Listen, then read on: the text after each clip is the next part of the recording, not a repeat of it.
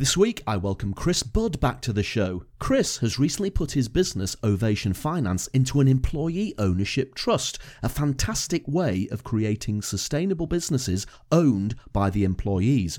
We talk about the process Chris went through and the book he's written on the subject, The Eternal Business. Welcome to episode 186 of the Marketing and Finance Podcast.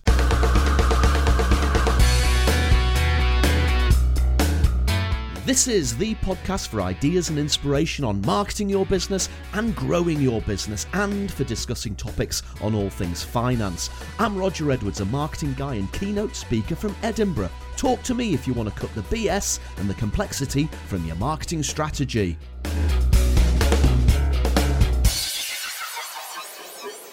Hey folks, and welcome to the Marketing and Finance Podcast. Thanks, as always, for downloading or streaming the show. And thank you for the feedback you've been sending me. Some of you have been tweeting, some of you have been sending emails. It's always good to get feedback. So if you've got anything you want to tell me about the show, drop me a tweet, drop me an email. And if you want to be on the show, do the same. This week, I'm going to be talking about a really new way of creating sustainable businesses, and it's a different way of creating an ownership structure as well. My guest is Chris Budd.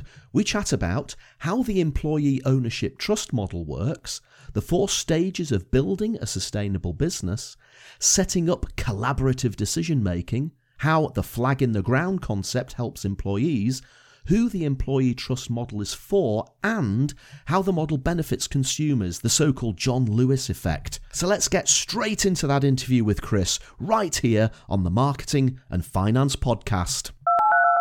Chris Budd, welcome back to the Marketing and Finance Podcast. Many thanks, Roger. How are you? I'm very well, Chris. Now, you first appeared on the Marketing and Finance Podcast back in episode 92, which is a couple of years ago. And when you came on the show, you were talking about your book, which at the time was Financial Wellbeing.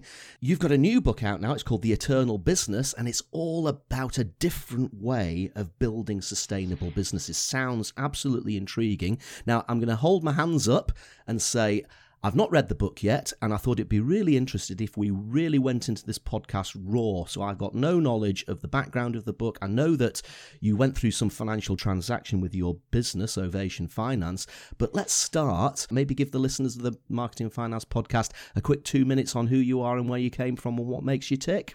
I've been a financial planner in the industry all my life, really. My father was an IFA. And about 7 years or so ago, I was a bit depressed. I was bored, I was fed up, and I was trapped. A lot of people will say when you own a business, oh, you're so lucky, you can do anything you like. But actually, it's the opposite. The thing about owning your own business is a lot of people will tell you that, oh, you're so lucky, you have so much freedom, you can do whatever you like. But actually, it's the opposite. You are trapped. I couldn't just resign and get another job. So I made all sorts of changes in my business and in my life. I started writing novels, got into being more creative, the creative side. And I started changing the business so that I would make myself the least important person in my business. A process which I also played in the covers band and lots of other stuff too. Midlife crisis, let's call it that, shall we?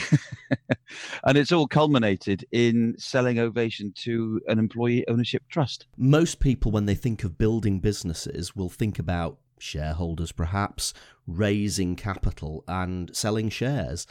What you've done is something completely different, and in fairness, something that I've never heard of before. Yeah, it's so one of the important, it's a subtle thing, but I think massively important about the employee ownership trust is that the shares in the employee ownership trust won't get sold. Mm-hmm. So the beneficiaries of the trust are the employees. They get the profit. They don't own shares, but they're beneficiaries of the trust. So this, your listeners, many will be familiar with the John Lewis model. Mm-hmm. It's like the John Lewis model, but available off the shelf for everybody. Right. And what happens, and this is a really subtle but important distinction, what happens is if there is no chance that the business will be sold, is the focus goes away from shareholder value, from increasing share price, from a 3 to 5 year view. And instead, it goes on to long-term sustainable profit, which is better for the employees, it's better for the customer, it's better for everybody, I think. That's one of the exciting things about this new trust that's now available for everybody. It's very interesting because I've worked for big corporates, as you know, and I've worked for smaller companies. And I guess that when you are, especially when you're quoted on the stock market, you almost develop a very short-term mentality, don't you? Because effectively you have to beat your target or meet your profit criteria in the next 6 months or in the next 12 months. And it does create that very short-term thinking in the management team, whereas really good long-term business growth should come from a strategy that stretches out 4 or 5 years. Exactly. And even the assumption that there has to be growth. Yeah. You know, it doesn't have to be growth. Just carry on making good profit. Why do you need to grow the size of the company? Improve the quality, not necessarily the share price. The employees kind of take over. It's very exciting stuff. So perhaps I should just cover how it works briefly. Yeah. Before we get too excited and ahead of ourselves. In order to move into the trust, I sell my shares to the trust. So what happens is this trust is an HMRC approved scheme. And I, as the company, set up a new employee ownership trust. So Ovation Finance was my company, financial planning company. I set up the Ovation Finance Employee Ownership Trust, and I sell my shares into the trust. I must sell a controlling interest. That's one of the rules. Okay. Mm-hmm. The trust then has the shares. However, it doesn't have any money to pay me. Right. So what happens is, because it has the shares, it now receives the future profit of the business, and it uses that profit to pay me out over a period of time. Right. So one of the key things here is that owners get to leave their businesses, get to end their entrepreneurial story, and get paid off at an independent, fair market value, whilst also handing it over to the employees. So it's a win-win. This leads me, if I may, Roger, to the absolutely most important thing, okay? As owners, okay, I'm talking to business owners at this next little bit, I get paid, the financial security for me and my family comes from the future profits of a business that I will no longer control. And that's a bit scary. Yes. So the reason I wrote the Eternal Business book, and I've also set up a business consultancy called the Eternal Business Consultancy, is because I want to make sure the focus of everybody who looks at employee ownership trust is to understand this is not about an exit. It's not just about the tax breaks, because there are some. It's about building a long-term sustainable business, an eternal business. It's all the things you have to do to build a business that has at least a chance of lasting forever. And the ownership model, the employee ownership trust, is a key part to it, but it's only one of 4 parts of the business model. And it's absolutely key that you don't have people, which I have seen a few, going out advertising tax-free exit schemes. It's way, way more than that, and really important that nobody goes into this led by the tax breaks. Sounds like that could be a recipe for disaster, actually, and almost like a mis-selling scandal in the offing. Yeah, I think it could be. And I have seen 1 or 2 examples of corporate finance types going out and talking about the fact that the payments for the owner are capital gains tax-free and selling it on that basis. And people going in one instance, somebody was told that they could do a 6 weeks turnaround on the deal. Well, it takes literally years to get a business ready for employee ownerships, not 6 weeks. Mm-hmm. So if you just put the employees in charge overnight, it could be absolute disaster. So it's key that people understand this is a big topic. It's about changing the approach of a business to allow the employees to have a say, to motivating and engaging employees so that the business is then ready, so that when I leave, frankly, it will carry on paying me out. I think that's the key thing, isn't it? Now, again, I've come at this with no knowledge of the model, but what does occur to me when you said it's quite scary to think that you have to rely upon this business future sustainability to provide you with that profit share. But what you're actually saying is you've done the hard work over the last few years and probably longer to put the business into a position where it can do that. You've effectively built that and you've set them on that track. And you'll be retaining a bit of an interest in the business to make sure it remains on track, but you've done all the hard work already. Exactly right. Yeah, bang on. I think you need to come out with me on the road and start talking about this. You've got it immediately. Yeah, that's exactly it. In fact, I would suggest, obviously I appreciate a lot of your listeners are IFAs in the financial services world. Maybe this is slightly controversial, but you need to build a business which is a meaningful business. Yes. I would suggest that a business which has got 7 or 8 self-employed advisors, all of whom are working on their own client banks, isn't really a business at all. You need to build a business where the clients see the company as their client, as themselves as clients of the company, not of it as an individual. And that means marketing, branding, all the stuff you know so much about. It means creating an environment where a client will know lots of different advisors for different advice, maybe. And because all the employees benefit from the profit of the company, there's a shared and common purpose there. So everybody is able to let anybody deal with their clients because we're all sharing in the rewards. It's a complete, that awful phrase, the eat what you kill model. That is not really a business. It's just a bunch of people working under the same roof, but it's not a business. So there is work to be done. And I think to go from an eat what you kill business, what I would call a personality business, which is all around the boss who set the business up and all the clients deal with them, to go from that extreme to an employee ownership business, I think is at least a 5-year journey. So you mentioned that there were 4 stages that you've gone through, and these 4 stages are reflected in the book. Maybe take us through those 4 stages, Chris? Sure, of course. So this is what happened was after 4 or 5 years of trying to make myself the least important person in the business, which is, by the way, quite strange when you realize you are. You suddenly think, hang on, what about me? And you realize that this is what you were trying to do all along. So I got in front of my whiteboard in the meeting room and at Ovation offices, and I started writing up, what have I been doing? What are the areas I've been working on? How will I tell other people about this? And I wrote all these different things down and I grouped them together, and I realized that actually I could group them into 4 things, which if you can imagine 4 sides of a square. The first is what I call the flag and the ground. It's the flag around which we all gather, the standard at the front of the charge into battle. It's what we believe in. It's a sense of purpose. It's Simon Sinek's why is in this area for those that know his stuff. But it's more than that, because it's how it permeates through everything you do within the business. So if I'm going to want to walk away and leave this business alone, the business needs to stand for something so that everybody will believe in it and work hard without me there having to apply the vision. Secondly is collaborative decision making. So in an employee ownership business, employees don't get a vote, but they do have a say. They need to have a voice. So if I want to leave the business, I need to somehow replace my decision making. And if I replace it with one other person, well, I've just kicked the can down the road. I've not solved the problem because they could just leave. So you need some form of collaborative decision making. The third thing you need is engaged employees. And I have a particular angle on this in the book where I talk about a combined career and financial plan for employees, so that when they come in to work in the morning, they know what they need to do in order to help the company fulfill its objectives, which should hopefully be aligned with their personal vision, but at the same time know what the company's going to pay them so that they can achieve their personal objectives outside of the company. I think if you can combine those two, you're going to have a pretty powerful workforce. And then the fourth thing is you need an ownership model which will allow me to walk away and achieve all the things I want, which is making sure the clients are happy, the employees are happy, I get a fair value, and the company lives on. So when I was going through these 4 areas, I realized that actually it wasn't a square at all. It was a pyramid. They were the 4 sides of a pyramid, because each of these sides leans on and needs the others.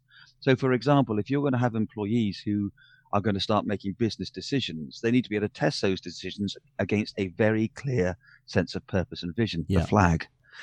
If you're going to have employees who are going to be truly engaged, they need to have their own sense of purpose mapped against a very clear flag. They also need to have an ownership model that allows them to make decisions, and so on and so on and so on. Each of the sides leans on and needs the other. And so I realized that this is kind of what I call in the book the eternal pyramid. It forms the base of all the things that you need to do if you want to create a business that you can walk away from. I'm really interested in the collaborative decision-making elements of this as well, Chris, because, again, I suppose in my background, I've always worked for companies where there's been, I don't know, an executive team, so maybe 6 or 7 people sat round a table making the decisions that move the business forward, whether that's profitable growth, whether it's marketing, whether it's investment, whatever it is. And rightly or wrongly, they'll make good decisions or wrong decisions. Being a bit more collaborative, Is there a danger in that of being less nimble than a traditional business? Yeah, there certainly is that danger. That's one of the many reasons why this takes time to work on, because it's a cultural shift. My father's favourite phrase was, "A camel is a horse designed by a committee." Yes. And you want to avoid death by committee, absolutely. But that doesn't mean it can't be done. There's a wonderful, well, I say wonderful book. There's a virtually unreadable book, as far as I'm concerned, called Reinventing Organizations by Frederick Laloux. Anybody that loves a really dense business book, I can recommend it. But do what I do and just kind of flick through it and pick out the bits, because I can't read it all. But it's all about how alternative organizational structures. Mm-hmm. How you don't need, if I can be a bit extreme, you don't need the alpha male at the top beating their chest and telling everybody what they should do, the traditional stereotype boss scenario. Yeah. There are other ways of organizing businesses. At the very least, the employees need to have a voice.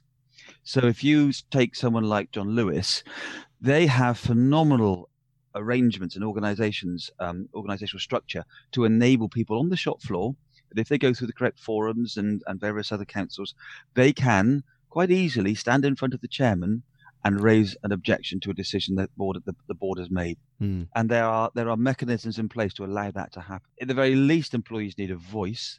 In Ovation, we formed some decision-making groups, and every member of staff was asked to be part of a decision-making group that was given budgets, for example, on marketing, and they make business decisions about how to spend the marketing budget. So everybody starts to get involved. And again, I guess that, thinking about this long-term nature of this whole transaction, I imagine at first some of the employees might have thought, what the hell are you doing, Chris? What? It's just, it does feel so different that there must have been that sort of element of not so much suspicion, but just, I just don't know what's going on here. Can this actually be true? Yeah, there was. When I first told them all, I thought they were all going to go, "Oh, Chris, you are so wonderful. Thank you, boss, for being so lovely at doing this amazing thing." And they didn't. In fact, in one instance, somebody said, "So what you're telling me then is that for the next X number of years, all the profit's going to go to you to pay out the shares." And I said, "Yeah, like now, because I own the business, and that's what happens to the profit now. So actually, there's no difference." What I did, though, is I structured my earn-out to be slightly longer than it needed to be, because every year there's a fixed payment that must come to me for the payment of my shares. And if the company makes profit over and above that, that goes into or goes towards the trust so that it can make the bonus payments. So the employees are incentivized from the first year to make profit to pay me out, and then they get the rest. Mm-hmm. Mm-hmm. But actually, Roger, do you know what? The interesting thing is, it's not that bit that motivates them. Another book that your listeners might like, and many will have read, I'm sure already, is Drive by Daniel Pink. Yes. Which talks about how people are motivated not by how much money they get these days, but they're motivated by fulfillment. If you allow somebody to start making business decisions and get involved with business, they start, and a clear flag and the sense of purpose, they start to get fulfillment.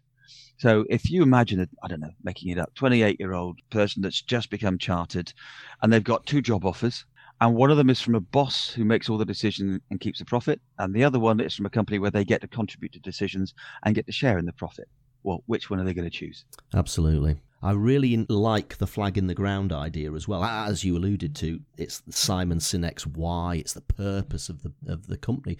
But again, working in big corporates, you often seem to spend a massive amount of time on strategy, and that usually means going off to some hotel in the middle of nowhere and spending weeks sticking post-it notes on walls and rearranging those post-it notes and coming back to the office, and everybody's still sitting there thinking, well, actually, I still don't really know what the company's all about. So that's another element that attracts me to this model you've put together, that involving everybody in coming up with a genuine purpose and a genuine vision. That must be so much more motivating and refreshing as well, because everybody knows where they're going. Absolutely, although it's very tough to do, as you allude to. For example, one of the questions that I ask companies, so I now do consulting with businesses and helping them with this business model. And we're also turning it into an online program, which I can tell you more about if you're interested. But one of the crucial parts to it is working at your flag in the ground. And one of Yeah. the questions we ask is, what would you hear a client say that would make you smile the broadest? Yes. And I asked this of a company, not financial services, a company I'm working with recently, and they said, oh, what would really make me happy is if they said, you've done a really good job. Oh, that's not a flag in the ground. That's a million miles from a flag in the ground. And that's the moment you realize there's some work to be done here. You know, what actually is the purpose of this business? Why do you exist? Why does somebody come to you and not the other guy down the road? What is it you want? One of the things about a flag in the ground is it should alienate some people. If you've got a flag in the ground that everybody agrees with, it's not a sense of purpose. So some people within your organization, when you get real clarity over what you're about, some people might not like it. It might not line up with their beliefs and they might leave. That's okay. And you also have to make sure it doesn't become too broad or too lofty. I mean, one of the things that always makes me laugh is that you'll have some brands, some brands like Starbucks, and I can't remember exactly what it is without looking it up on the internet, but they have a lofty purpose that's something like, we're going to change the world and bring peace and harmony to mankind and small furry animals and all of that sort of thing. And you're sitting there thinking, no, I just want you to make me a damn good cup of coffee, for goodness sake. So their mission is to inspire and nurture the human spirit, one person, one cup, and one neighborhood at a time. Oh, you know it. You see, well, at least they have the word cup in there, so that there is an allusion to coffee. But I guess, I mean, I'm in that camp where I do like to have the flag in the ground, in your terminology, the vision, the purpose. But I do think that we do live in an age now where some people just seem to make that into something which is just ludicrous, as opposed to something that is really customer focused and on delivery. If I can give an example of a flag, at Ovation we spent some time on this. Yeah. And we realized that our purpose is around financial well-being. Yeah. It's around happiness. The financial well-being book, the financial well-being podcast that we do, this is all around the idea that it's not just about getting rich. It's not about accumulating wealth. It's about accumulating life. Yes. And so that is what has become our flag in the ground. Now, that was always there. And everybody joined the company, who works in the company, it stays there because they like the fact that that's our focus. But we didn't realize, we didn't articulate it quite in that way.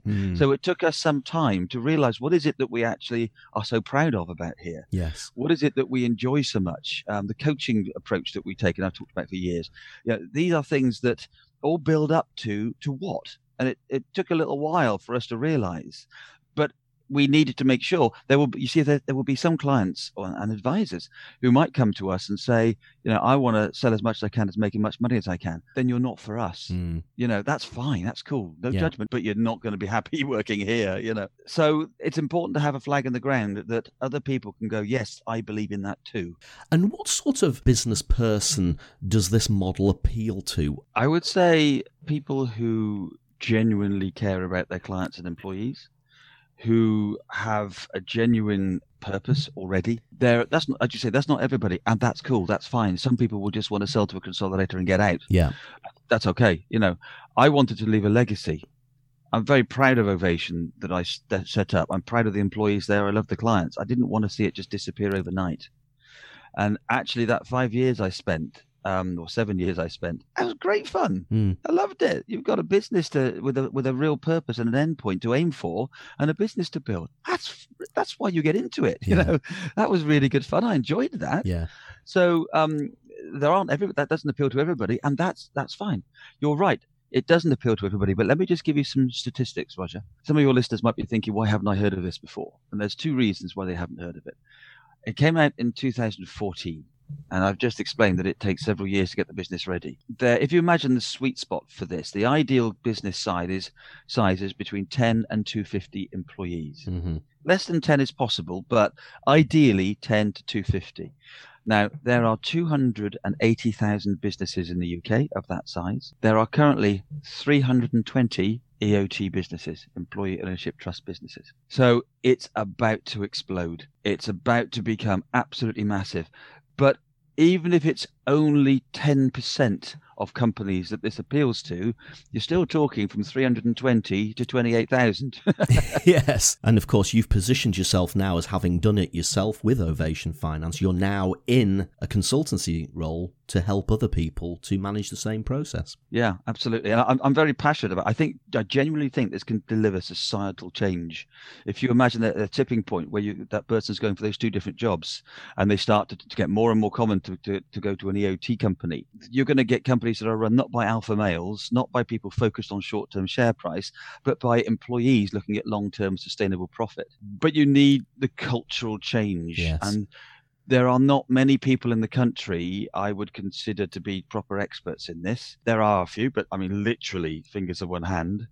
On the wider piece, not just the tax and legals, on the wider piece. And of those people, of which there are some really bright people, but I'm the only one that's actually done it myself. I can see this having major impacts on the financial services industry in particular, because so many businesses in the past have had that cliched sort of white male figurehead in the boardroom. And this could lead to quite a lot of cultural change around the whole advice process, product development, marketing, everything really. Everything, yeah.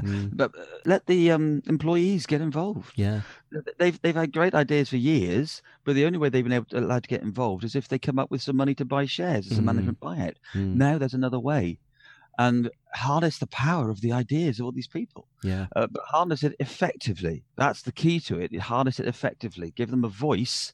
But you can't have everybody all shouting at the same time. So that's all part of how you build this up. One of the interesting things I was reading this week, and you've mentioned John Lewis a couple of times already in this session, they've recently rebranded themselves. There's an advert on TV, and I've read a few articles this week in Marketing Week. They're now called the John Lewis Partnership, so they're making a major play for the fact that they are a partnership and that the employees are involved. Now, my initial reaction to that was a little bit lukewarm. I'm not in any way denigrating the John Lewis model, and I think the fact that their employees are partners and involved and have a say is absolutely fabulous, and what you've done is absolutely fabulous as well. But when I watched those adverts, when I read those articles in Marketing Week, I'm sitting there thinking, well, I can imagine a lot of consumers might see this advert and say, well, so what? Where's the benefit for me as the man on the street from the way that John Lewis has rebranded itself? I didn't really understand the partnership model until I did it myself. Now, John Lewis looms large in the employee ownership sector because they did it such a long time ago and they have such great structures in place. Now, I don't go into John Lewis very often. And we had the Employee Ownership Association is an organization that brings together employee-owned businesses. And John Lewis kindly hosted a regional meeting. And so because of that, I then went into the shop, and we just had a long session of 4 hours talking about the implications of employee ownership and what it means for employees, customers, etc. And for the first time, I started to notice, well, what difference is this making? It was massive. I went down to buy a Bluetooth pair of headphones, and I asked somebody, got any help? They could not have been more helpful. I don't wish to mention other brands, but I'm thinking of one at the moment, which is two computer sales companies that joined forces. You probably know who I mean there.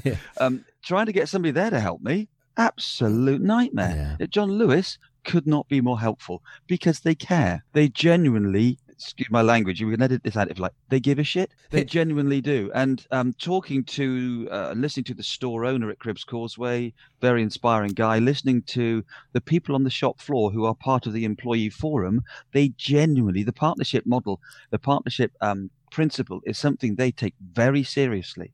And they do huge amounts to ensure that the employees feel engaged and feel that they have a voice. And I think it makes a genuine difference to the customer on that shop floor when you want some help. I think you're absolutely right. You go in and they genuinely want to help, whereas the other brand that you mentioned there, all the guys are just standing around with their arms crossed talking about what they're going to do on Friday night, and if you happen to go up and ask them a question, they look at you as if you've suddenly interrupted something important. How dare you interrupt, and that sort of thing. So I think that is the benefit, isn't it?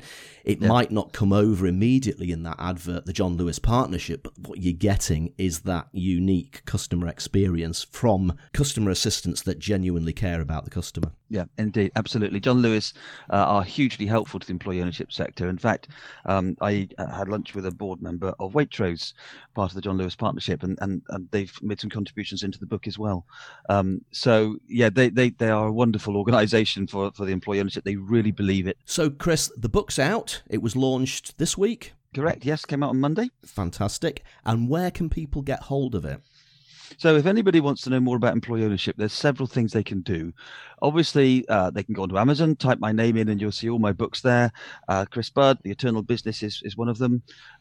You can also, the Employee Ownership Association, if anybody's interested in this, go onto their website. Just Google Employee Ownership Association. There's a download of a PDF, which is a guide to employee ownership. It's a bit more technical than my model, which is much broader. My model is all about sustainable businesses, and the EOT is one part of it. And obviously, the Employee Ownership Association give specific detail about the EOT itself. Get yourself along to a regional meeting. This is what changed my life. I went to one meeting of the Employee Ownership Association, having never heard of it before, and suddenly I met all these people who were in employee ownership businesses who were so excited, who were so enthusiastic and wanting to share ideas and learn. It was so wonderful. So that's the second thing. Obviously, by the book, I'm also offering myself as consultant to help companies. But to be honest, Roger, what happened when I wrote a blog earlier this year on the Site Advisor Lounge about what I'd done with Ovation, that site normally gets 700 or so hits per blog. That blog that I wrote about employee ownership has had over 8,000 views so far. Wow. So I've been a little bit overwhelmed with the amount of interest from owners wanting to get out. And employees wanting to get into businesses. So we're turning the book into an online program that people can sign up to. It's got £300 a month will get you access to 12 modules, which take you through the whole process that you need to build a business that has got a chance at least of lasting forever. There's webinars, blogs, all the usual stuff. Also, there's for a £500 a month rate, there's also a cohort option where we'll get you together with other like-minded businesses or similar businesses at a similar stage once a quarter for a facilitated day. So the website is theeternalbusiness.com, and people can express their interest on there, register their interest, and then hopefully will be a bit of a fanfare later in the year launching the program fully. All the syllabus is done now. We're just building it up onto the platform. So those are the ways that people can find out more about this. That's fantastic, and I will include links to those websites and books in the show notes for this episode, which you can find at rogeredwards.co.uk/MAF. That's rogeredwards.co.uk/MAF. Chris, it's been an absolute pleasure to talk to you about this morning. Normally when I interview people about books, I've read the book in advance and I've felt knowledgeable and I've felt authoritative. Today, I've really enjoyed having the conversation with you, having not read the book and actually not knowing much about the topic. I'm really excited about it. I'm going to get the book, I'm going to read it, and yeah, it's really opened my eyes. So thanks for coming on the show, and probably see you again in a couple of years' time. I'll try and find something else interesting to write about. Thanks for having me on, Roger. I appreciate it. Thanks for listening to the Marketing and Finance podcast. Do please look at the show notes at rogeredwards.co.uk/MAF for links to the apps and topics and books we discussed. If you enjoyed the show, please leave a review on iTunes. Simply visit rogeredwards.co.uk/iTunes and leave a review. I'll catch you on the next episode. In the meantime, keep marketing your business to keep growing your business.